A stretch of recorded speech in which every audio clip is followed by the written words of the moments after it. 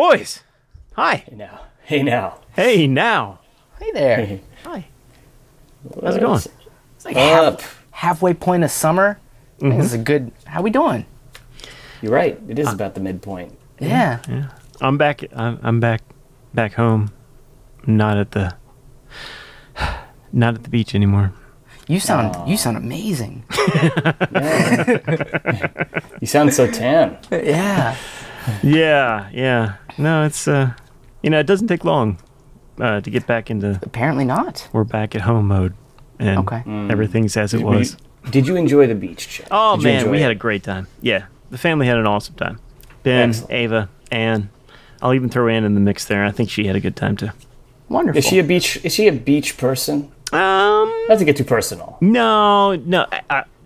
She was. It was. I mean, it's intimidating. You come into our family, the Rossman family. It's Okay, here's the deal. Once every year, you're going to drive 8 hours plus to go stay with my family in a beach house for a week. Sounds Right. awesome. You down with that? I'm in. And my family can be a bit intense. Like the first couple times Anne went, It was a learning curve. it was a learning curve. Exactly. Thank you, Greg. But no. I think we all had a great time. That's good.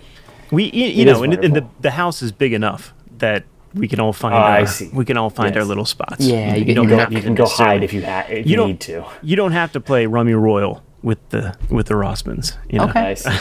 Okay, but it's always available. It's if you want to, trust me. There's always a game ready for you. You know where to find Rummy Royal. That's right. All right. Good. How about you guys, Excellent. Nick? What's up, man? Good. Just it was a busy weekend. The brother came up yesterday. We hung out. Alex. Went out to Big Cork. It was good. It was a good weekend. Nice. It was a good weekend. How about you, Gregorius? Where are you? I'm in Still in Philly. Philly? Still in Philly? Yep.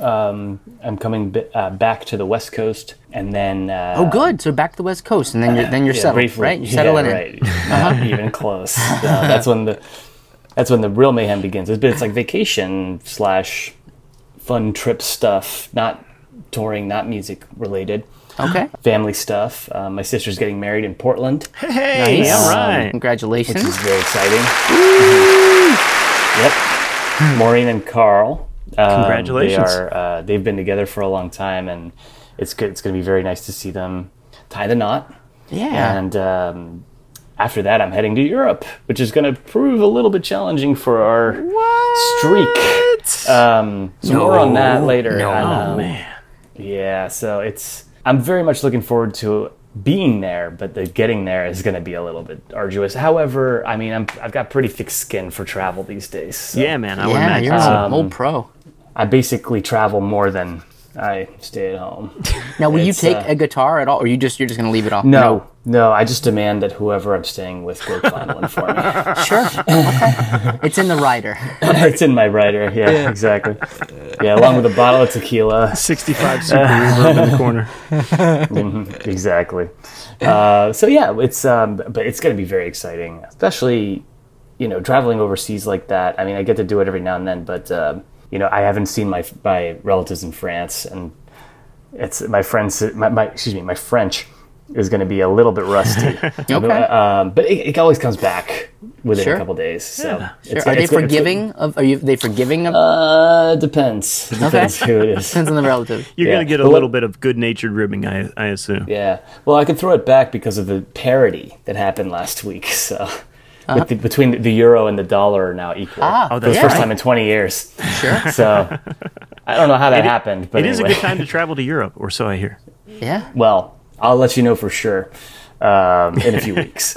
But otherwise, this weekend was pretty chill. It was Jackson's 7th birthday, my son. Hey, All happy right. birthday, Jackson. Nice. birthday. So he's a big boy, and he's a good boy. And just before that, I actually played at the Philadelphia Convention Center with the Resilient. Oh, No wow. kidding. We had a gig. Yeah, it was a gig for AFSCME.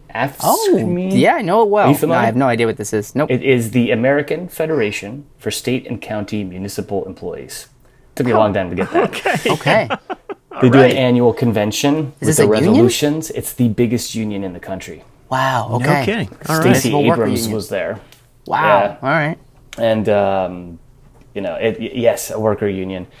Not exactly a stance that the Resilient is, I don't know if that makes any sense. We don't have any political alienation. It has no alignment. This is very military. political. No, Right. but there are vets that are part of it, and Sure. they thought we would be a great fit, and so they made us an offer, and we took it. So that was a fun thing, and That's cool. it kind of rounded out this like trilogy of summer gigs that we had, and that were each very different and challenging in their own way. Yeah. And so it was a nice sense of accomplishment to know that we could pull it off. We played the Ghost of Tom Joad. All right. No kidding. All right. Yeah. Jay would love to know about that. Rage I thought. version? And a lot of Rage covers. Yeah, that's what I was going to Well, say. it's actually interesting. Excuse me, because we actually learned it from Tom Morello, like back when we did a benefit Oh, concert. yeah. Back when you were okay. hanging with Tom Sure. Morello, Yeah. of course. Yeah. Yeah. He Well, does. you really can't play it unless you learn it from Tom. Right, So yeah. it's, No, Tom's the man. He is the man. I'll tell you that. He's a pretty intense guy. Yeah. And they're on tour again now, and they sound killer. Have you Yeah. heard the new Rage? Have you seen any footage of them playing? I Oh my haven't God. seen any footage of it. I've only heard the news articles, and I saw that they were limiting cell phone access, so there hasn't been too much bubbling. There was I saw one Right. clip from the very first show, the opening night or whatever, Yeah. and man, that kick drum was singing. Yeah. Very cool stuff. So anyway, I'm rambling, but cut to the chase. Tom Morello, he played in the E Street Band briefly. Yes. You know this, Jay, right? I do. So basically, I think that what happened is he and Bruce worked out a kind of heavier, more rockin' version, less folky version of Ghost Yeah. of Tom Joad. Yeah. With which ends with Morello doing like the wick, doing all he pulls out all the tricks. And so we did that version with him at this benefit show. All right. And Did you have to rent an octave pedal? no, I mean he was on top of it. Oh, Tom Morello was on top of it. Yeah. Oh. Yeah. Right. Right. Sorry, I forgot that you were playing with He has a Yeah, clunk Tom exactly. Morello there for a second. Yeah. He invited us into his green room. He was like, "Come on, guys, I got a whole bar back here." But this wasn't the show at the Philly Convention Center, right? No, it I'm sorry, wasn't. I lost the thread there for a second. Yeah. We what we did is we pulled it out of Interpreted. our playbook. Oh, We didn't really reinterpret it, honestly, but we were like, remember back in the day, like 6 years ago when we did this benefit concert with Tom, we did Ghost of Tom Joad, and Ghost of Tom Joad has like this weird time thing. It's not. I mean, for you guys, I think it wouldn't. You would catch on pretty quick. Okay. There's like a bar of 3. It's a normal 4, and then every now and then there's a bar of 3. Okay. And it takes a little bit of finesse, a little bit of like a awareness, extra awareness. You can't just like sit back and just 1, Yeah, 2, you can't just 3, just dance 4 to the it. whole time. Got to be keeping track. So, and if you miss it, if anybody in the band misses it, it kind of Yeah. gets a little Yeah. unstable. Yeah. But anyway, we pulled it off. It was a lot of fun, and props to those guys. Much love. And there you have it. And now here we are. Beautiful. Sweet. I'm so tired. And I'm getting into the craziest like stuff. So it's all good. I'll be fine. I'll sleep when I'm dead. All right. Exactly. Exactly. The We're on second the motto plane of our to podcast. Cyprus or wherever you You should check it out. We'll sleep when we're dead. Well, with that in mind, let's get started. Let's do this.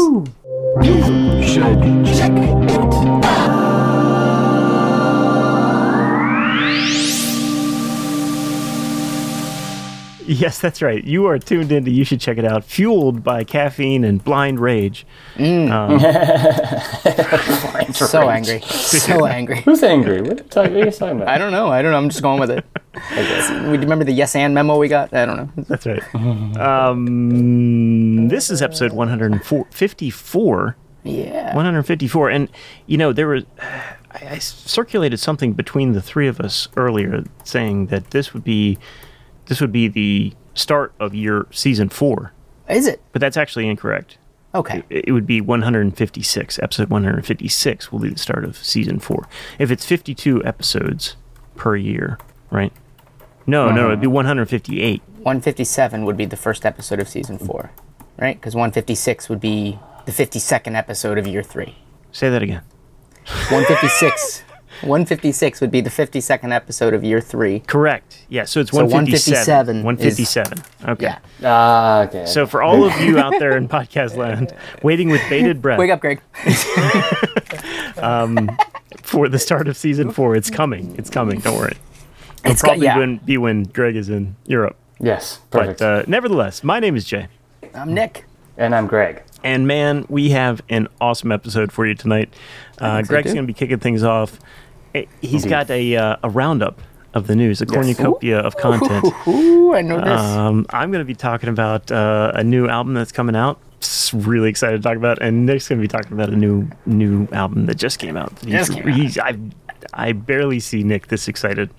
Ever. Yeah, I'm really And just. Woo. I mean, I think Nick would talk for the next 54 minutes on this topic alone if we You're let luckily him. catching me on a Sunday night, so there's no chance that's going to happen. But That's right.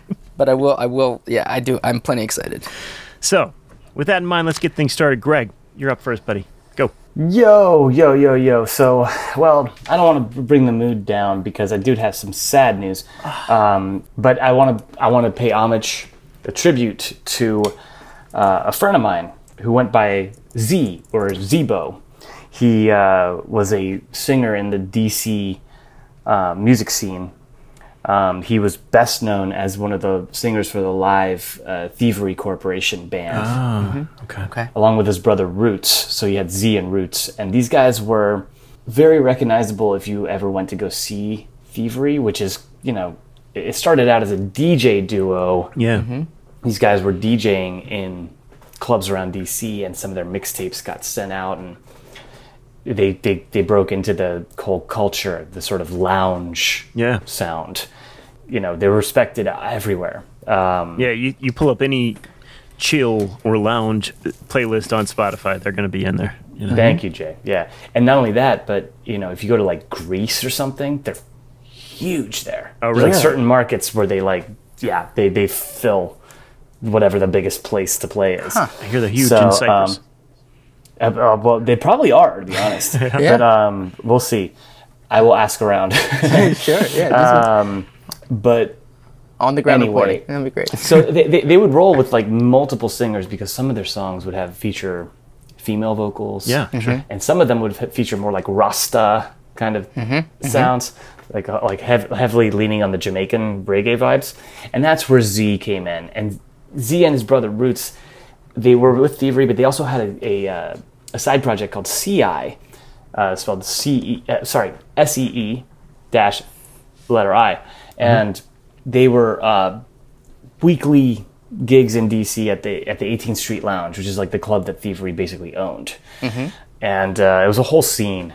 CI would tour sometimes, and when I moved out to Cali, they would come out to the West Coast, and instead of flying their guitar player, the regular guy, they would actually say, hey, let's just ask Loman, because Right? he's already Sweet. there. Yeah. And he could just, He knows a couple chords. I literally would go on stage not knowing a single song. Are you serious?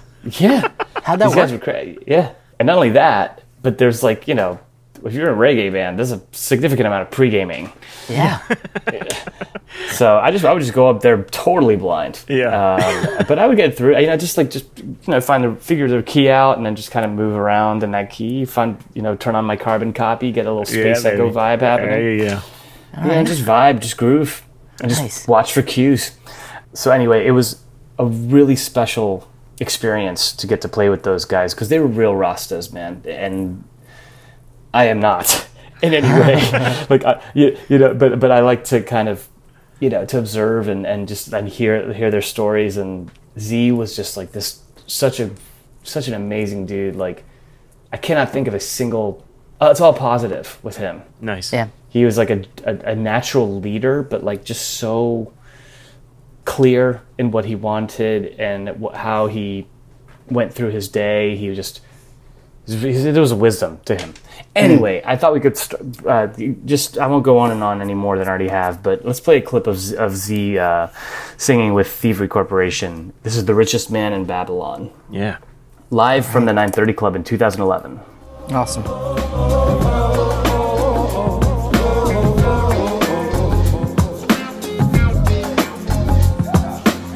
Your baby sleep outside your doorway.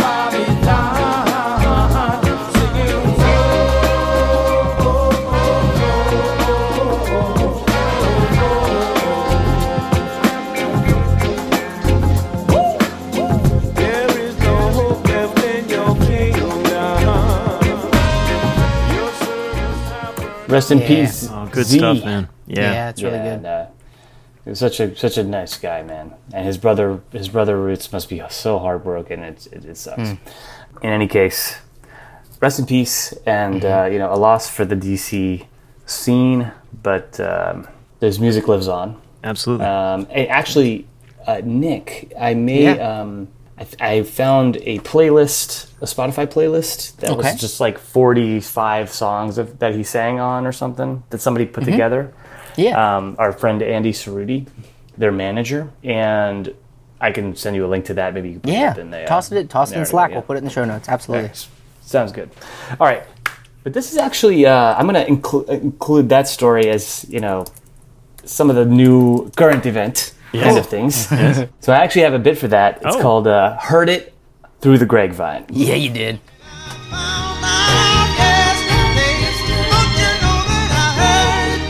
Greg.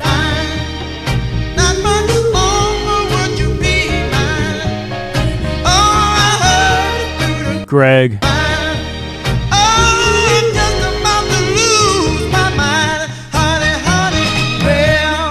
Greg. Oh yeah, that's a good Heard It one. Through the GregVINE. That's a good Original. That is an original. Yeah. Yeah. All right, so here's two other things. We actually touched on this a few weeks ago. A new music venue opened up in Huntsville, Alabama. Oh yeah, this is the one, it's when your dad worked on, right? Exactly. Yeah, All it's right, called cool. the Orion Amphitheater. Yes. And I'm keeping a close eye on it because my old man was an architect on it.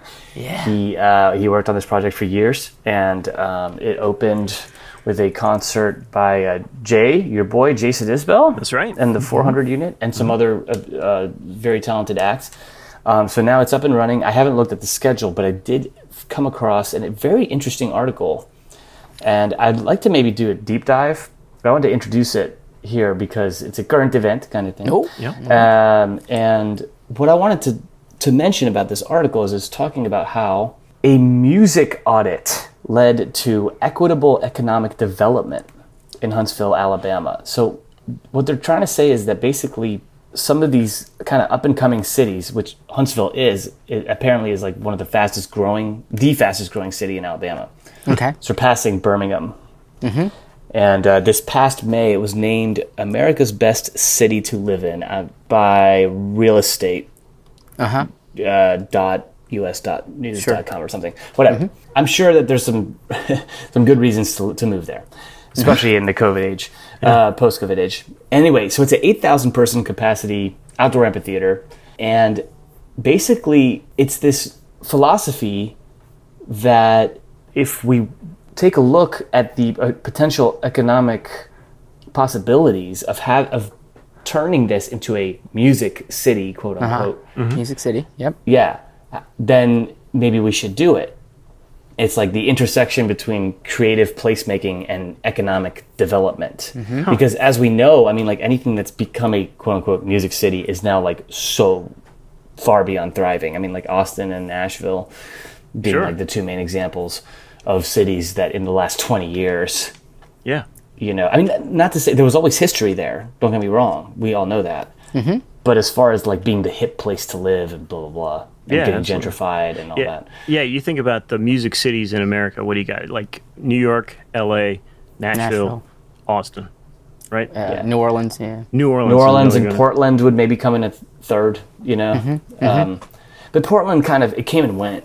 Yeah, almost like there was a scene that existed there. Yeah. The cool thing about this is it delineates it as like the city actually has to have like a governance policy about music, incorporating music into all these different areas of what a local government would do. Yeah. And so in order to kind of get this label, which is really cool. That's really cool. Yeah, it's cool. It seems like from the article that they went above and beyond what like a lot of cities would do, just saying like, hey, we're going to be a home for music. And, they might get a festival. Yeah. They might have host a festival or something like that. Yeah. But these guys actually hired like a consulting firm and like, and really like established a growth plan around supporting music and turning this into a music city. It's really, really kind of fascinating and really neat. How cool is that? Yeah. I mean, right? So cool. Imagine if you already lived there. You'd be like, this is awesome. Heck yeah. You know, like, imagine if Eldersburg just suddenly decided to become a music city. Why not? You'd be like, man? this is Right? amazing. Let's do it. I'll spearhead that effort. You know? I mean, I even went to the Hagerstown. Government website. Like they have a music initiative from the mayor's office that like There you touches go. on all of the other departments, and yeah, I mean it's like an official thing. It's kind of, this is part of their strategy. And the great thing about this article that you shared, Greg, is from Brookings Institute. So they're a think tank so they're doing like economic analysis of the impact that this kind of adoption has for city, especially when it comes to economic growth. And that, I think, that's where the rubber hits the road right Well, there. it's so cool that they can put numbers to it, like saying this is what the kind of numbers that music can bring to your town. Yeah. That's Exactly. That's awesome. Yeah. It is. Yeah. And especially, I mean, what better time? I mean, they started this plan, as a 5-year plan. They started it in 2019 to like hire the growth plan that Jay, you mentioned. And not even knowing that, like, fast forward 3 years later, now you're like, people are like salivating for live music again. Yeah. Even still, they really Totally. are. Like, Oh, yeah. So I thought that was really interesting. I think we should keep an eye on that. It's fascinating, man. Maybe I'll move to Huntsville. Why not? Well, and also just other municipalities that can adopt this. I mean, it would be, I think we were talking a little bit beforehand that some of these cities that are known for having music, they're a bit saturated. Yeah. Right? If Oh, only we serious? knew Yeah. someone on an economic leadership council for a local municipality. Yep. Yeah. Well, and the good thing is that all of the workers that work in municipal government just recently got inspired by the Resilient. I would hope so. Yeah. We played a good show, but we also had this really great intro video. It was a real tearjerker. So Well, there you have it's it. all part of one pie. Got to do the work. That's awesome. Yep. Dude. It's really neat. Yeah, at the end of the day, you got to do the work, but you got to create opportunities. It seems like that's what they're doing, and we'll see if they, if suddenly, it becomes a destination or starts to get mentioned in the same breath as in Austin and Nashville. You heard it here first, folks. Why not? Why Keep an not? eye, Huntsville. So, all right, I'm going to round out this Heard It Through the GregVINE with one more little story that I thought was pretty hilarious. Did you guys ever see the movie The Social Network? I did. I did once, yeah. Well, you must remember the Winklevoss twins. Indeed. This is the early yes, these are the two that caused Zuckerberg trouble, right? Yeah. Early on in Facebook. Exactly. So apparently they like I don't know. I'm actually having trouble accessing I can't get past the paywall right now, but it's okay. You'll get the gist. If you look it up on the New York Times, there's an argument. This is the closest thing the New York Times has ever made to a Pitchfork article, in my opinion. Nick, have you gotten a chance to read it? No, Oh I have my not. God. It is Jay, full of snark. I want you to give your 2 Okay, cents what's about the this article. Winklevoss twins, though? Come on. Of course it's full of snark. How could it not be? I'm sorry, go ahead. No, it's just great. It's these 40-year-old billionaire twins, that made their money in, of course, social media and By Bitcoin. claiming that they co-invented Facebook and needed a payout. Right. So, I mean, I don't want to steal your thing here, Greg, but No, I mean, please go. Go. This go, article go. from the Times is just great. It describes in what could be read as like a really dry just description of exactly what happened on that night. Yeah. But if you know what you're looking at, it is the New York Times like dissing on these guys so hard. So, yeah, these guys are. They actually pulled up to a place called the Talk House, which is in Amagansett on Long Island, like in the Hamptons. It's actually a place that I believe every New Year's Eve, G.E. Smith plays with Chad Smith from the Chili Peppers, because they both live out there. Anyway, it's apparently a pretty cool spot. Like it mentions in the article a bunch of I just mentioned two well-known performers, but like Jimmy Buffett, Paul McCartney, Billy Joel, Paul Simon, like they've all played there. Because it's just this. It's a swanky area. Yeah. To put it mildly. Okay. But these guys they started a cover band. Yeah. Just like a basic bitch cover band. Yeah. you know, and like I'm not trying to hate on them because I haven't heard any of this, but it's like all these photos from inside the club, and it's just very, very basic looking. And they meanwhile they have like really nice like in-ear monitors, and they're singing on stage and everything, and they're playing. It talks about the set list.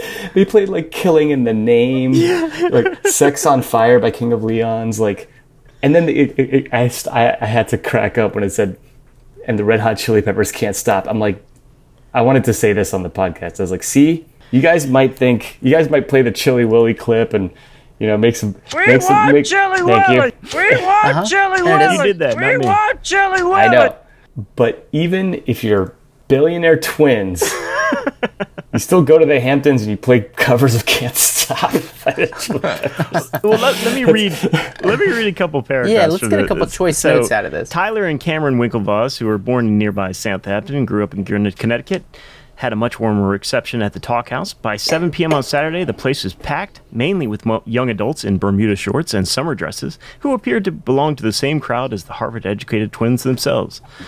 The twins took the stage and dove into their opener, Top Gun Anthem, the instrumental theme to the 1986 film. With his mustache, slicked-backed hair, aviator shades, and wallet chain hanging from the back pocket, Tyler had a look of somewhere between Top Gun and Tommy Bahama. Suddenly, his legs wide apart and the microphone held sideways, Tyler led the band into Rage Against the Machine's "Killing in the Name." "Now they do what you told ya," he sang before leaping into the crowd, where he engaged in a flurry of high fives and fist bumps with the Mars Junction faithful. "What up, Talk House?" he said. 4th of July weekend. It's the big one. Ready to rock, you guys? So, like, it's not the New York Times, like, commenting on any of this. It's just presenting those facts. They're presenting the facts. I actually love, before that, Jay, there's a line about the twins whose cryptocurrency company Gemini laid off 10% of its staff in a recent crypto crash, hit a bump on the road to Amazon. It's great. Right. And one of them missed a note and that went viral or something like that. Just trying to do a Steve Perry cover. Oh my God. But the best line of the whole thing. Uh-oh. I guess they sat down with the New York Times afterwards. Before the Sunday evening show, the brothers took a moment to chat in an upstairs room at the Talk House. As Tyler cracked open a Liquid Death sparkling water, he said that the previous night's show had the feel of a homecoming and noted that his parents still had the beach house in nearby Quogue. Blah, blah. And then he says, "Now, when you play covers, you're judged against the recording," Tyler said. "And the more iconic the song, the more people know the recording. And live is a little bit of a different thing. So, it's really a tough gig." Oh yeah.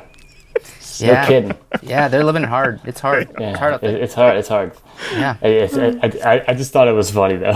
It's all that. Because it's like, by the way, this is the same weekend that the Resilient went up and played in like the 4th of July parade in the Hamptons. Yeah. And then 3 days later, I'm playing with the Red Knots, and I'm just like, wait, are you kidding me? Like, these guys are playing Chili Peppers covers in the Hamptons? I wish the Winklevoss twins would have been on their own float, like a competing float. That would have been amazing. You guys would have wiped the floor with them. They could buy it We'll see. if they want it. Yeah. Yeah, they can. It's hilarious. But anyway, I thought that was a funny little story. And hey, look, I wish them well. You know, I wish them down a well. You know, I wish them well. No, I'm kidding. That's who did that bit? It might have been Joan Rivers. Anyway, that's okay. That's all right. Yeah. You're always borrowing from Joan. That's always. But anyway, that's Heard It Through the GregVINE. Heard It Through the GregVINE.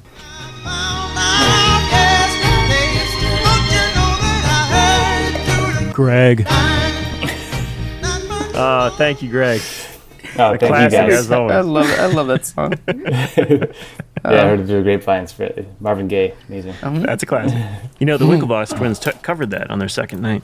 Actually, that was actually a live recording from Amagansett. Greg, incredible. Johnny, Nebraska, what are we doing? All right, well, guys, I am so excited. Are you? Yeah? I get to talk about some new music that just dropped. Hey, you okay? Oh, I'm great. New music? All right. Yeah, beautiful. And get this. I think we could safely say that Kreshmir is like our own ghost in the machine here, because he keeps he won't come on the podcast and talk, but he keeps dropping little suggestions of things that we should talk about. So He won't listen to anything I tell him about, but that's besides the point. Does he listen to the podcast? Rarely. Rarely. Okay. If we tell him to, yeah. We have to hold his head down and put headphones on. But just duct tape the earbuds right into his ears. Yeah. But so it was like I think Wednesday of last week. I'm at the beach, just chilling, and I get a random text message from Kresh saying, "Hey, have you heard the new Dawes stuff? I don't know anything about the band, but the instrumental sections are pretty killer." I'm like, Kresh is recommending a Dawes song to me. Yeah. I gotta check this out. Because I don't want to. Kresh likes a wide variety of music. Yes, he but does. singer-songwriter pop music that Dawes writes, not really in his wheelhouse. So I listened, and man, I couldn't stop listening to this. They released 4 singles from this upcoming album. Yep. The name of the album is The Misadventures of Doomscroller. There it is. Going to be released on July 22nd. So by the time this podcast airs, it will be out. But for now, all we can listen to is the 4 singles that have been released. And man, so freaking cool. They're my favorite band right now. They're just my favorite band. Absolutely. How about that? Awesome. Yeah. And it's funny because we were just talking about Dawes. Yeah. Indeed. Is this album produced by Jonathan Wilson? It is Do we know produced by Jonathan Wilson. Beautiful. Exactly. All right. He's like the Nigel Godrich of Dawes. Well, yeah. Yeah, I think so. The George Martin, if you will. Yeah.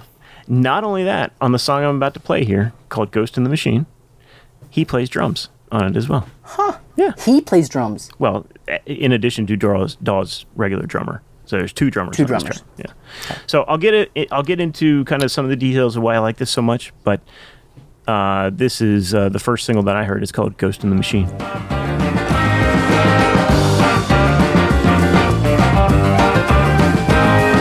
the build-ups and the breakdowns, through the boom and through the crash, building stockpiles of excuses on how to trade it in for cash. All the poisonous motel rooms, the lobby call at 6:15. 1 million miles upon a highway for a ghost in the machine.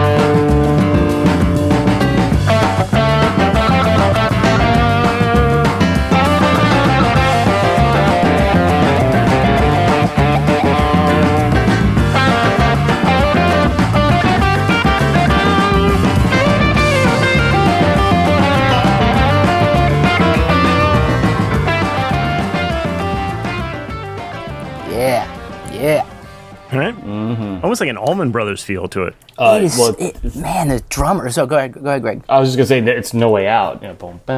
Yes, exactly. Yep. Yeah. Go ahead, Nick. No, I was going to say, the only thing about, and I think the thing that's always been my hang up for Dawes, I love the drums though. I love that guy dancing all over that place, all over the place. It's so great, makes it so much peppier. What's his voice remind you of? Like I cannot place it. It's like somewhere between a Loggins and a Kenny Loggins and like a Dan Fogelberg with like a rockin' band behind. I don't know. What is it? I don't know. His voice doesn't remind. It takes me back to a point in my childhood. I think cannot place it. He doesn't sound like him, but I think his delivery and the way that his lyrics kind of remind me of like Jackson Browne a little bit. Okay. Yeah. I can see that. Maybe it is Jackson Browne. All right. I gotta figure that's out. That's another Jonathan Wilson collaborator. So. Oh really? Yeah, of course. Right. Yeah, big time. So yeah, I mean, if you don't know Dawes, we've talked about him a couple times on the podcast. They are, for me, they're most associated with the guy that can make me cry. He just writes these songs that just just tear into my soul.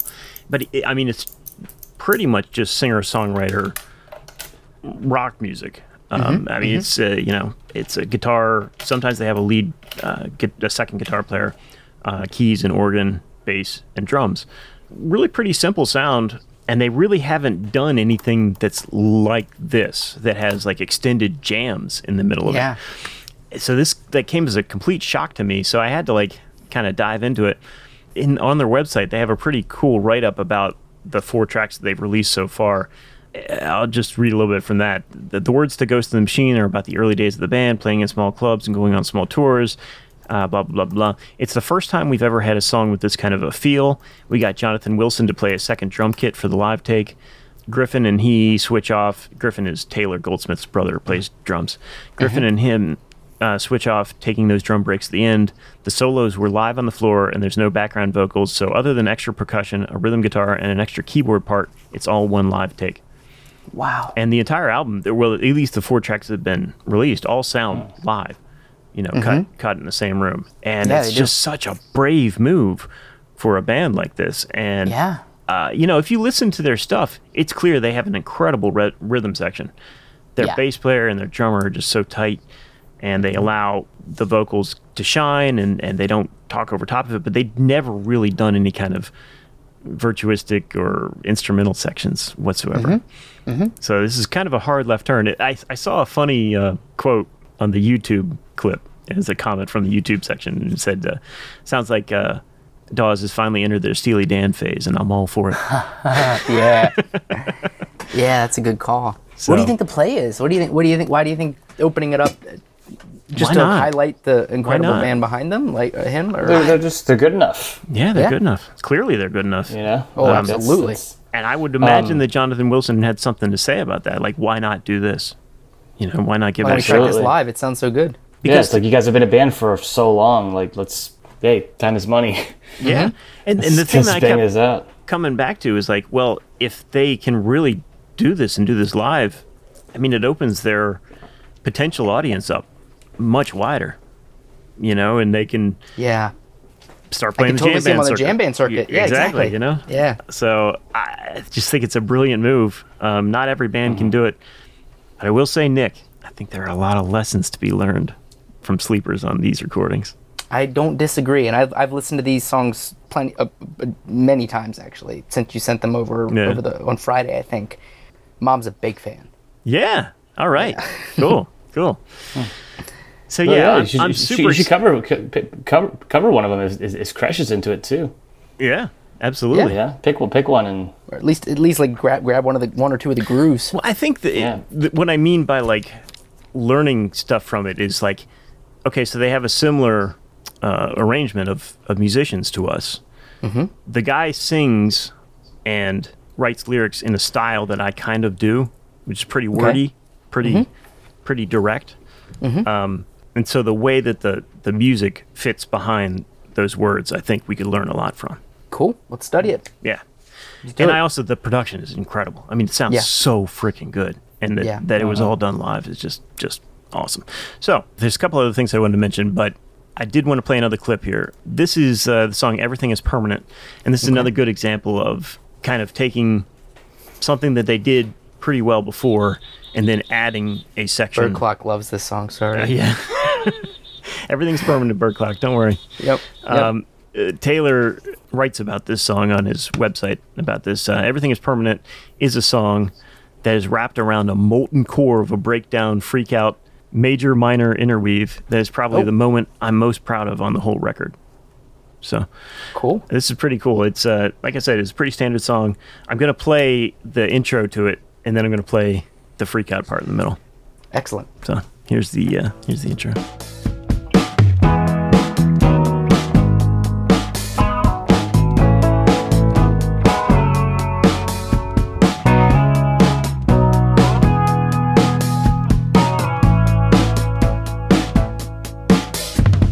Product of my time zone, mixed CDs and dial tones, where we would listen to the universe think, while our heroes from the wreckage deliver us their message on the perks of knowing how to lip sync.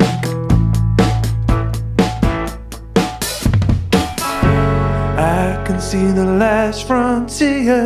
The sunshine on a perfect day, everything's permanent now. The single that gets overplayed, everything's permanent now. So yeah, pretty straightforward.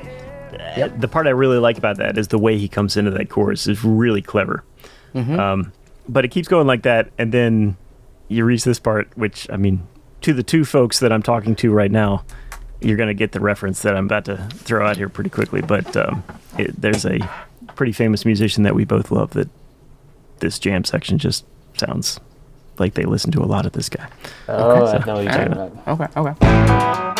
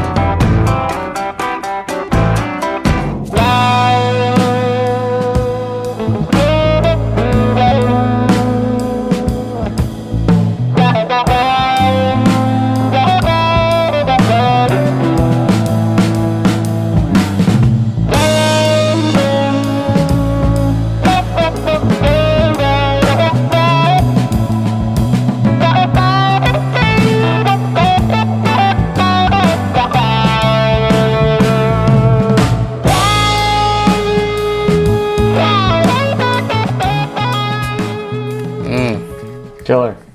Yeah. So who knew Dawes listened to a whole bunch of Zappa? Right? Well, Jonathan Wilson, if you listen to his stuff, he drops Zappa references. Nice. In the lyrics, you know. Oh, cool. Yeah, no, listen, I've also been late to the party in a way because, I mean, I heard about these guys, Jesus, like 2004, 5. Did the you first time bring I them started up hearing the first about episode of the show? Maybe. It's possible. But Blake Mills was involved with them early Really? on. Mm-hmm. Yeah. Oh, wow. It used to be called Simon Dawes. Simon Dawes, yeah. And but yeah, my friend Evan Anderson, who was a Berkeley student, I guess like in Berkeley they were like, "Whoa, these guys are great," you know, and like I'd be like, "I don't know." Sure. And everything he played me, I liked it. I just didn't launch into it. But now suddenly here we are, and now I'm like, "Hey, you know what? These guys are great." And the band that that keeps coming to my mind is Wilco. Oh, okay. Okay. I don't know. Yeah. You guys might be like, how could you possibly think that? Just in like their talent to a specific, like to this like Americana sound. I don't even want to necessarily throw in Americana. Just like Okay. but just the idea of an experimental, intelligent, but still like groovy, Yeah. Yeah, and hip rock band. I hear what you're saying. I don't think that they've done anything as adventurous as Wilco up until this point.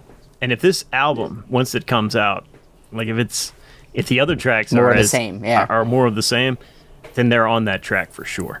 Yeah, You know. But the thing is that Wilco takes it too far for me They sometimes. can, yeah. Oh, okay. And that they hit the nail on the head for like a couple of records, like Summer Teeth, Yankee Hotel Foxtrot, of course. Those are the main two. Sky Blue or something. Sky Blue Sky, yeah, for sure. Hell yeah. And then I would say those three are those are my like go-to Wilco albums. No doubt. Anything else I've tried and I'm never I felt like I was being challenged and I was kind of like I didn't come here for that. Anyway, but I don't know, for some reason I get the same kind of vibe. Okay. Yeah. In these guys, in the good way, and maybe the Sky Blue Sky kind of, you can see that. Yeah, absolutely. Yeah. Absolutely. So I think it's a brave move for them. I hope it pays off. I think it will. It sounds so good. It's everyone that I played it for has just been like, oh yeah, this is really nice. This is really good.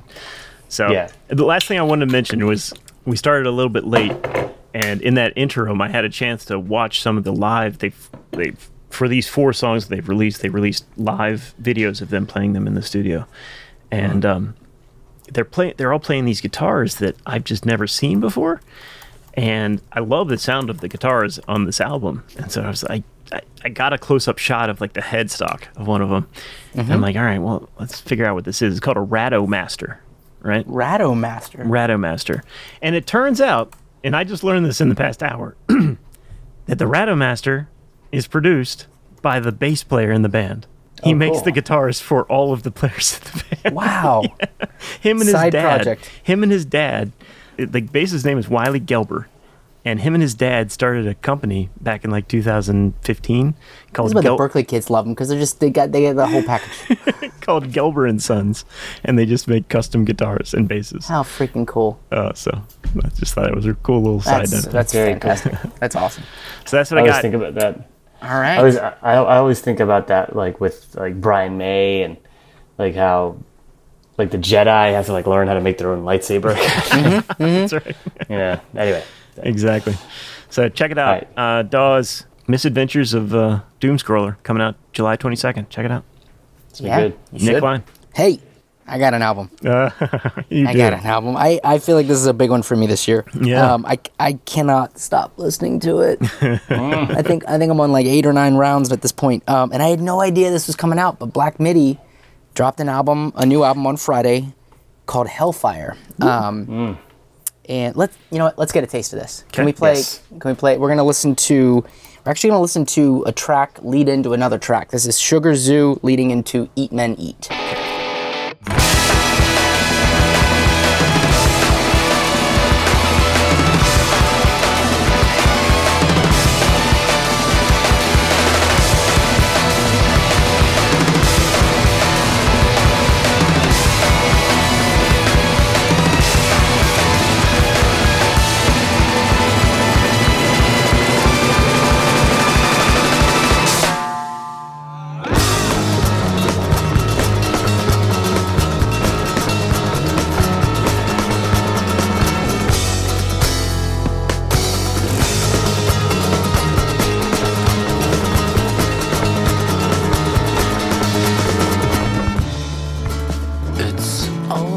Yes. Wow. So it's this.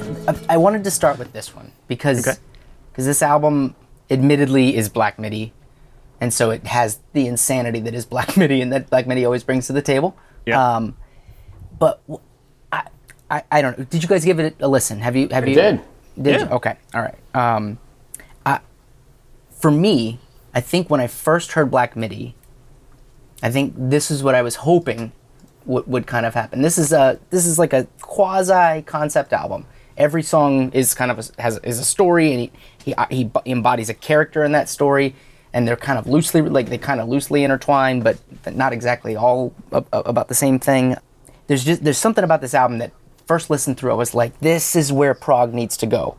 Wow. Like they do not take themselves too seriously. There's a lot of it's fun is the thing. It's like a lot of fun. It for some reason reminds me of like some King Crimson in Adrian Belews time. Is a lot of the vibe that I got when I was listening to this. Yeah. Right? Just that goofiness, that like self-awareness, but fiercely intelligent and just so effing talented. Yeah. Like these guys have gotten so good in the 5 years that they've been a group, and they're still in their early 20s. I'm curious, what did you guys did this do anything for it? What did you think? Greg? Jay? I mean, it's a lot to take in. I listened to 1.5 times, so I can't say I've wrapped my head all the way around it. It's frenetic. I'm interested. I was interested in your take on whether or not the songs were connected thematically. I know that there's I heard a couple references between tracks, referencing other tracks, but I didn't know if there was a story that you were able to piece out from it. The individual songs have actual individual there's a couple songs in the middle that have different protagonists. I think the arc of the album is kind of all things are in mayhem right now, which is not even a message that I would gravitate towards. And that is the weird thing about these guys for me, is that there's really nothing that they're doing that I would consider things that I would look for in music. There is an element of the thing that Greg talks about of the like the jarring scariness of some of the heavy stuff that you listen to, Greg, that this very much does for me, and it does it in a way that excites me like to no end. Yeah. And I think the musicianship that they bring and the amount of the cool thing is even in the craziest sections, which I think that one that I just played is definitely going to be the loudest and the most frenetic of the 3 clips that I have. It is so tight. Yeah. Like they're not just going nuts just to make the noise. Like every note is deliberate and where it's supposed to be. So I think the musicianship is the thing that kind of grabbed me from the start, and the fact that they're young and have this vision, and it's not overwhelming. There's not an overwhelming like narrative. They're not trying to force feed a story into your ears. They're not trying to send you a message about their world philosophy. Yeah. Which I think has its place, but not for 20-somethings as like a young band. You know what I mean? And I think they realize that and take that instead, because in the interviews, like they'll just talk about like oftentimes the song structure starts off as, what if we did like a cowboy song, but like the guy is so the vocalist will go and write like a story. So he's got a character that he's going to embody, and he definitely puts on voicings that are different per song based on the character that he's occupying.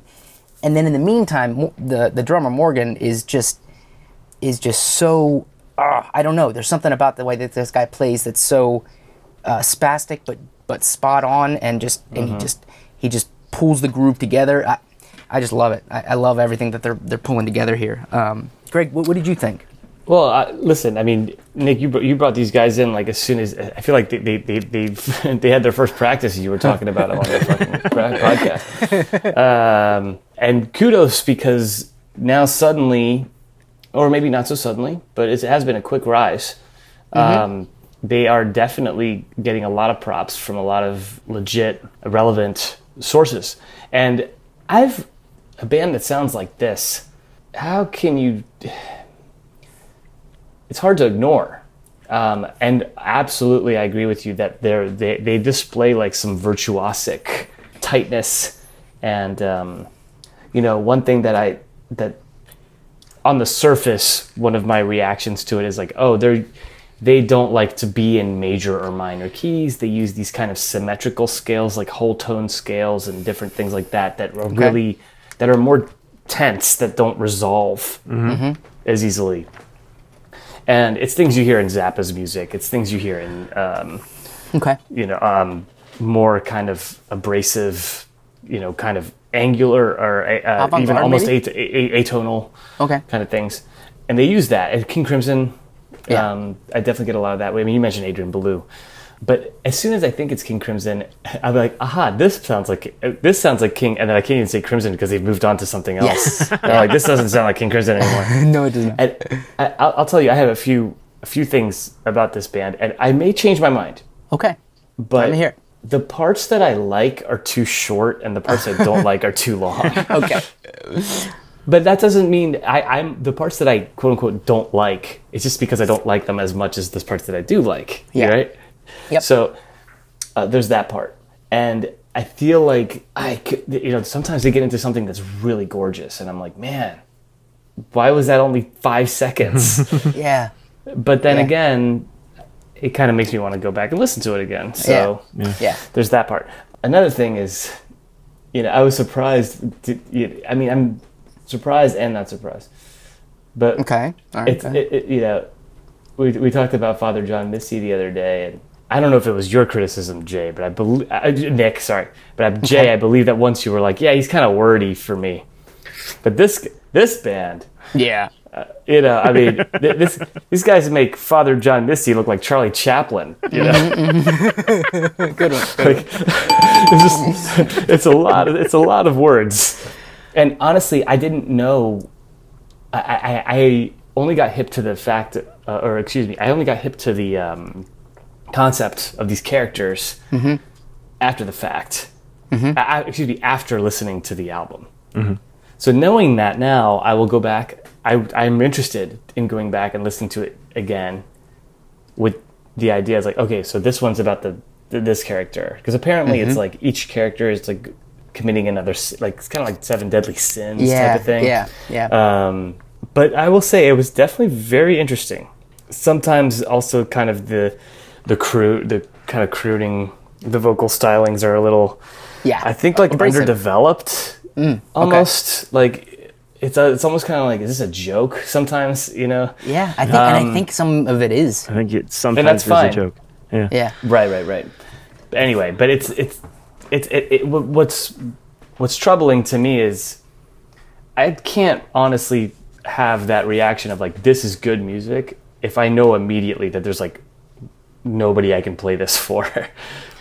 This has been my challenge with these guys. That's an interesting point. Yeah. Yeah. This has been a challenge with me for these guys, because there is no person that I can be like, you can always bring it here. You can always bring it here. This is a safe place. That's why it's here. Safe Yeah, I place. This is a appreciate safe it. place. And you know what? I think that it's a gamble, because it's true, you might bring something in here and then like 5 years later be like, oh yeah, remember when you used to like that band? I don't think that's going to happen with these guys. I think that a lot of people are catching on. I know for a fact that there's other people in my circles that like non-musicians, or actually musicians, but not like rock musicians, that are like, these guys are the you know what I mean? Like, I love the way that. that the vocalist does like the different like campy styles, and like, I mean, he's like doing like 20s 30s German dance hall like takeoffs. Like, it's gonna have certain niche appeals outside of music. I'm not sure. I started that phrase and I'm not really sure how to end it, but I think the way that he delivers the stuff, I think it's gonna have like some appeal outside of just progressive rock musicians. Absolutely. I want to play another clip real quick, but I think that actually hits it on the head. I feel like these guys are going to be incredibly influential, even if they never. And I'm actually surprised that this album has gotten a lot of acclaim. But let's listen to another track. This one's a little bit calmer. This is a track called "Still."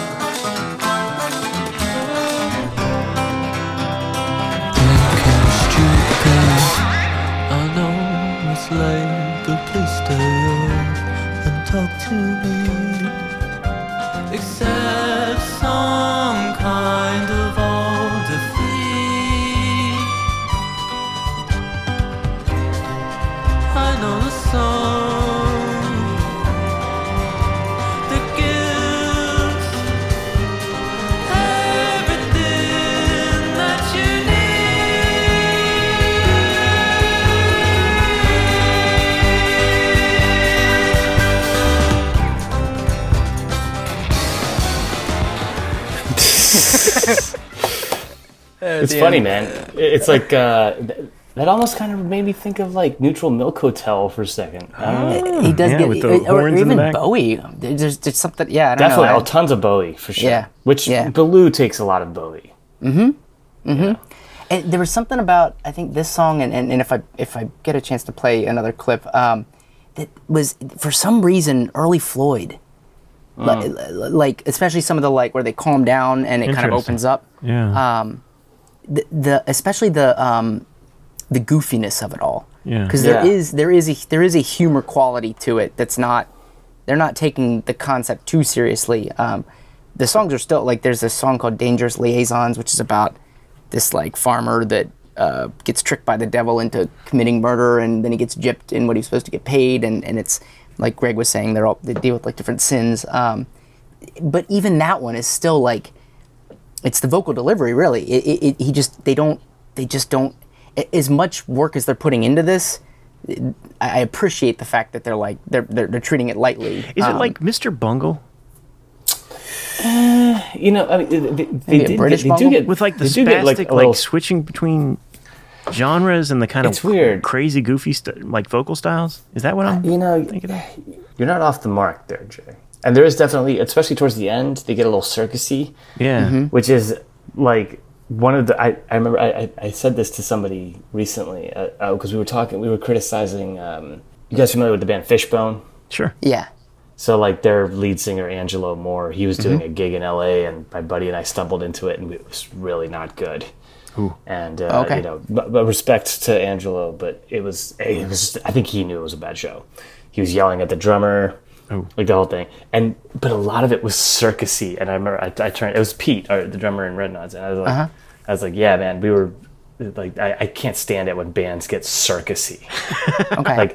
like whether it's them or the Doors. I hate it when the Doors get circusy. Even the Beatles. Yeah. You know, like the Beatles maybe do it right because they're like kind of like we're in a dream now. Yeah, you know? we're doing LSD. Right. Yeah, exactly. So yeah, not a big fan. Fair enough. And also, but Mr. Bungle. There's one because they had like this. Like psychopathic, like actually creepy clown on the cover of their record, and they are so all over the place. But I think for that them, goes they got a pass to what Nick was talking about, like the kind of spastic, psychopathic quality of this music that offsets you and kind of scares you a little bit. Yeah, it's creepy. Like if it's done right, I dig on that. Yeah, absolutely. Even if I dig the concept more than, I mean, the execution is incredible. The execution is off the charts incredible. I mean, they're so fucking talented, and the production is amazing. Yeah, but I can't it's not like an album you can sit down and like vibe to. Really, man, I don't know why, but I have listened to it so much. I just I mean, listen, dude, it's as soon as it stops, I just start it back over again. It's been nuts. It's checking off a lot of boxes for you, and I mean, it's extreme music, so I'm down with that. Yeah, you know, that's one thing that I remember. I spent a year listening to basically nothing but Square Pusher and Meshuggah, and I was like, coming out of it, I was like, I guess I just like extreme music because you couldn't get any glitchier than Square Pusher. You couldn't get any heavier than Meshuggah. I haven't come across it, and this is another band that's quite extreme. You can't out Black Midi these guys. Good luck. They're uniquely themselves. And I've said it. I think every album, this one makes me more excited to hear the next one because the where they're going, it does seem like the point where the first album, every song is like a genre. Second album, Cavalcade, they started doing this like mid-song, just completely switching sounds and shifts, and this is more of the same. For the most part, but there's a nuanced difference. Like they're starting to connect things together, and where they go from there and how they mature. I'm just super pumped. That's good. It's a good find. I had an idea of the the vocals remind me of. You remember that band Sparks that we were talking about a couple weeks ago? Yeah, that kind of campy, weird delivery. Yeah, you know, it's funny. It's funny because that band came up in the Howard Stern interview of the Red Hot Chili Peppers. Really? Frusciante brought them up as an influence for some of the songs, like in the way they in their arrangements. Interesting. Okay. Yeah, because basically, like instead of like A B, it'd be like A B C D E F, A B C D E F, kind of. Yeah, that type of thing. Why don't we listen to a small part of the Dangerous Liaisons that I was talking Absolutely. about a minute ago, and we can wrap this up. Temptation had me by the balls. He sold me a dream and I fell in for no reason except I'm a fool.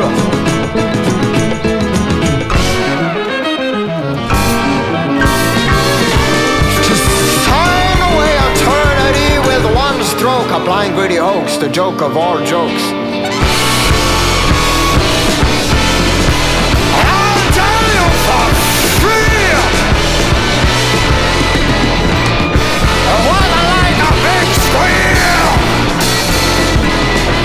Job done, no word from anyone. I scoured the pool halls, the strip bars, the casinos. No man skinny enough to vaguely resemble my friend who said we'll meet at the Queen at 8. 10 grand in your pocket, don't be late. Yeah, I really like that song. That was cool. Yeah. Anyway, Well, I'm still on listen, the Black Midi train. I'm still on. Before we switch topics and wrap this up, September 6th, Baltimore, Maryland, Nick. What? Huh? They're playing at Rams Head Live. So We're there. I think you need to make it a priority. That's a no-brainer right there. Rams Head Live in Baltimore. I've played there. This is a We've played there. I know. Well, I know, but you guys have played other places. I don't play that many places. All right. No, we played there together. That's true. Oh, beautiful. Sweet. Yeah, and how sweet would that be? And then if you get backstage, you could be like, "This is where that singer threw up." Oh wow! And they're playing. They're playing Black Country New. Yeah, This is where the Aussie impersonator was was it smoking his singer or PCP. his son? It was his son, but let's Yeah. Anyway. to be fair, our singer threw up as well. True. Yeah. Anyway, And it was a long night. It was a long night. It's a lot of long vomit. night. Thank you, Nick. That was awesome. I am going to give that at least another listen, man. It's so dense and so cool. So cool. So mine, because I want to stay hip. You know, the current event. And it's awesome that they've gotten some traction. And Yeah, I agree. hey, I mean, New York Times says it's a masterpiece. ooh. Not putting too much weight on that, but I'm just saying that's Cool. It's Well, so they said the same thing about the Winklevoss twins. So. that's true. Oh, you know what? I got it mixed up. Awesome. All right, well, Greg, before we get going, why don't you tell the fine folks how to get in touch with us should they choose to do so? You can find us online at youshouldcheckitout.com. Send us an email, ysciopodcast@gmail.com. Find us on social media, Facebook, Instagram. Our Twitter handle is @shouldcheck. You can listen to us on Apple Podcasts and Spotify or wherever podcasts are heard. Leave us a review. And as always, tell a friend. You should check it out. Yes, indeed. Yes, indeed. You should. Well, thank you, gentlemen. Here now. Thank you. All right. 154 in the books. Yeah, baby. Boom. Creeping up on 157. It's going to be a big Here one. comes season 4. Is Here it? we go. We'll see. All right, y'all. Right on, boys. We'll see you back here next week. Peace. All right. Have a good one. Rock on. See you.